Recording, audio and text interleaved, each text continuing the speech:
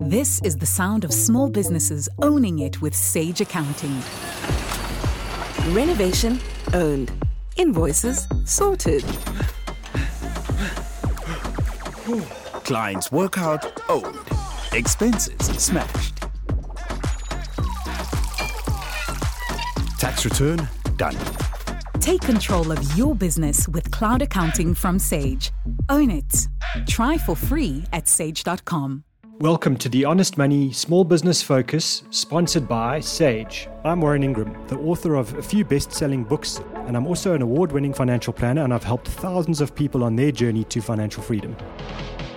I'm not here to tell you what to do, but I am here to share my experience and the best ideas that I've learned, and I hope these ideas help you on your journey to financial freedom.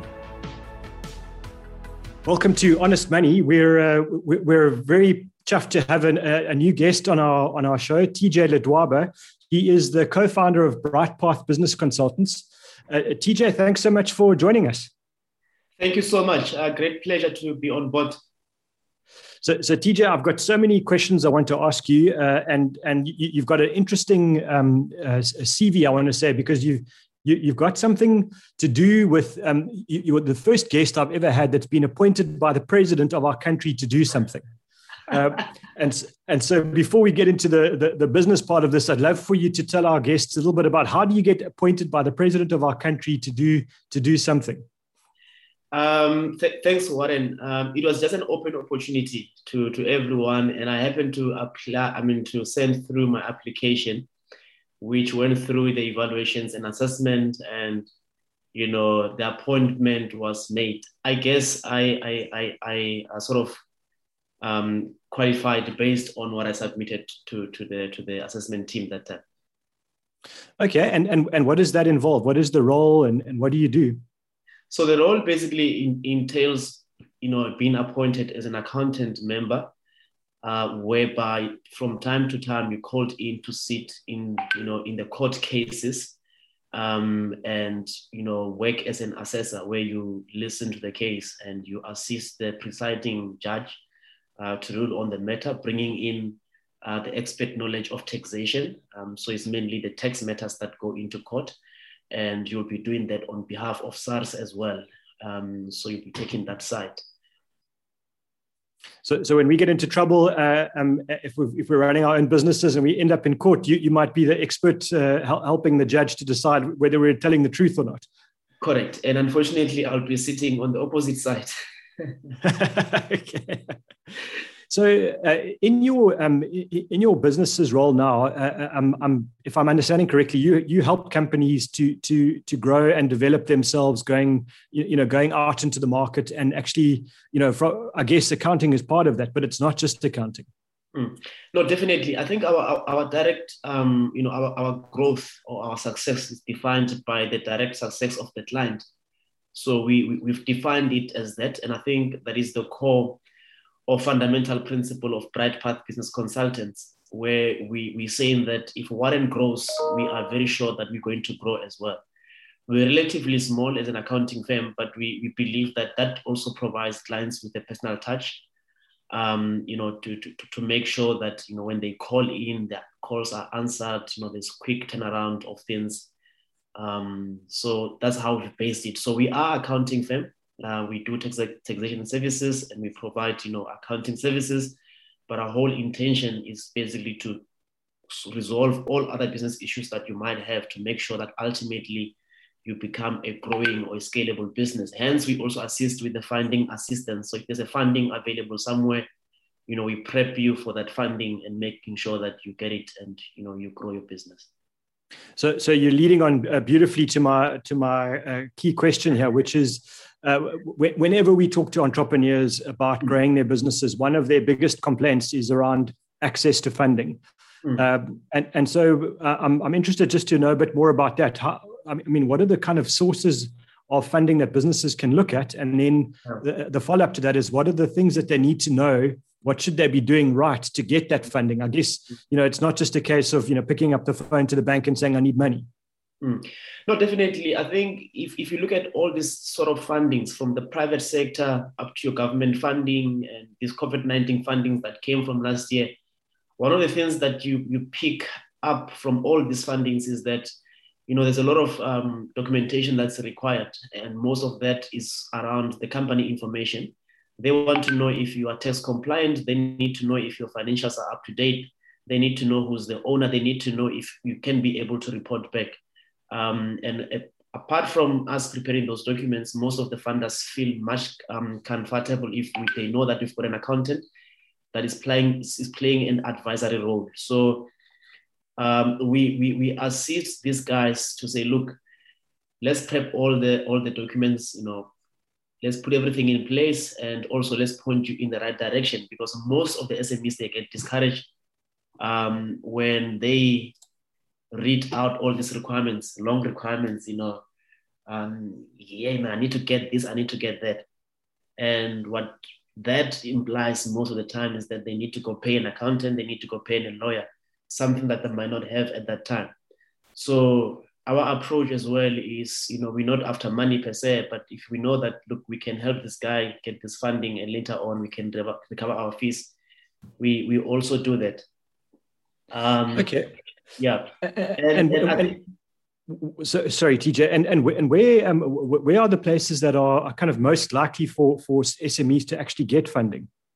Yeah, we've worked quite a lot with the Small Enterprise Development Agency, which is well known as SEDA. We've worked with SEFA as well. We're working with all these two institutions taking direct instructions from the small from the Department of Small Business Development. And I think the open funding that is happening now is what we call TREP funding, which focus a lot on the informal sectors. But we also have other fundings like from your DTI and fundings that happen from time to time. So we're always on the lookout to see what is on the market. You know what I mean? Some of the fundings are very much private, stupid fundings. I don't want to call them stupid, but private in a sense that it's once-off fundings, emergency fundings. The president spoke yesterday. Other fundings are in a form of the financial relief that comes from the government. So it's always a matter of keeping your eyes open on the market and seeing what's coming out and sharing it with your clients. And that direct contact that we have with our clients as an accounting firm allows us to share that information from time to time. You know what I mean? So the one-stop area whereby clients or small businesses can always be updated is through our website, which is info@bpc.co.za, where they can go and stay tuned and see what's happening. Okay, and when people are looking for funding, let's just say the small business funding from government that you're talking about, what are the sort of amounts that are available? What would the general, is it sort of 10 grand? Is it, $500,000? What's the sort of range of size? Man, I think it's if you can justify why you need $1 million in a business, you will get $1 million. But if you can't justify, then you'll get what, you'll be limited in a sense that, the bank or the funder or the donor, they need a reason why they can trust you with $1 million. You know what I mean? I've got clients that get $1 million rands. I've got clients that get 50,000. And I think my job is not to lie. My job is not to misrepresent what you are, but we need a true reflection or a true, scenario that we can send to the bank or to the donor. You know what I mean? And I think also what is also important is I think we're living in a society whereby if you can have a social enterprise, meaning a business that also answers community needs, it's easy for you to get funding.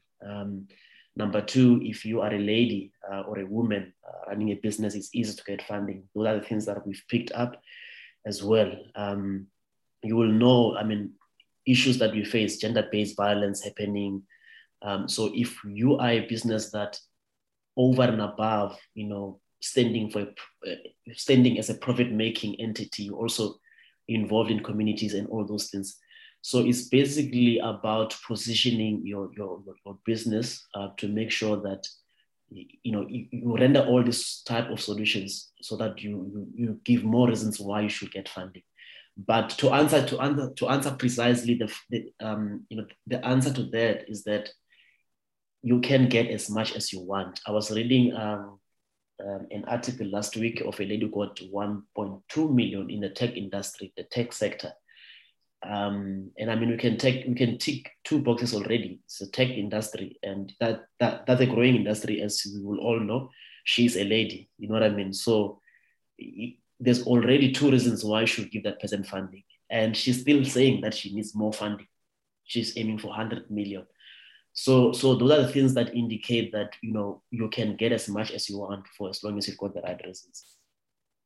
And I think that, I mean, to me, you know, in my opinion on this, one of the things that entrepreneurs always need to remember is, you know, the getting the paperwork right and you know, ticking all the boxes might feel like a waste of time. But when you're talking to banks and to funders, the things that really count are the details around the, you know, are you tax compliant? Have you registered with all the entities that you need to register with? Are your financials in order? You know, at the moment your admin looks sloppy and it looks like your record keeping is bad, it makes any funder, whether it's a donor, you know, government funding or the banks, it makes them nervous and they'll prefer to put their money elsewhere. And even if you've got a great business that's growing really quickly and it ticks all the other boxes, if your admin is not sorted out and your accounting is not right, it's going to be really hard to get funding on a consistent basis. Most definitely, and I think we, as accountants, sometimes we're often misunderstood as just guys that are there to make money. You know, you try to advise someone and they feel like, oh, you're advising me because you need to get your accounting services going. You need to start making me as your client, without understanding that we need to help. You know, we've seen these problems. We've seen people coming back to us and saying, look, I've got a 3 million liability with SARS. We've seen people saying, look, I qualified for funding, but 3 months later, I lost the funding because I failed to submit my first report. So we've seen these things happening, and our advice come from a good heart to say, look, you know, it saves a lot to pay an accountant 2,000 rand, 3,000 rand in order to qualify for 100,000 or 500,000 or not to lose it. You know, and I think if we can be understood like that as accountants, I understand, unfortunately, there's been bad guys in the market that, you know, overprice their services, that rip clients off. Some of accountants run away, you know what I mean? He takes the information, he gets the money, never gets back. But it does not, you know, wipe out the fact that, you know, these things are still important. Some of the businesses, you know, survived many years or became sustainable, not because they were making big profits, not because they had the best guys, but these are the guys that just took the admin seriously. And another thing that we need to take into consideration is that most of these applications, when you apply, some of them, they've got a waiting period, you know.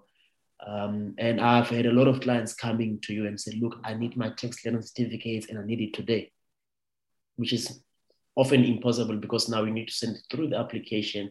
There has to be an email that comes back to say, look, send us through the supporting documents. We still need to wait. So these things take time. So the sooner you have them, the better. But most of the SMEs, we have found out that they wait. They wait for the president to announce that, guys, there's this funding and this a list of documents that we need.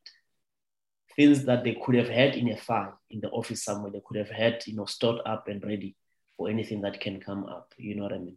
So it always helps to you know, to future-proof yourself and just, you know, be ready for these opportunities as they come. And also as an accountant, I mean, we from where I'm sitting, I already know a list of clients that take things, you know, seriously. And if I see a funding coming up, I know who to call because I know these are the guys that will probably have 9 out of 10 documents that are required. You know, then it makes sense why I can put them on the program, unlike someone that will not even know where to find a company certificate. You know what I mean? And that's a powerful point there, TJ, is, you know, if you're always ready and if you run your business like you always need to be ready to answer questions and provide documents, then you're always prepared for when the opportunity arises.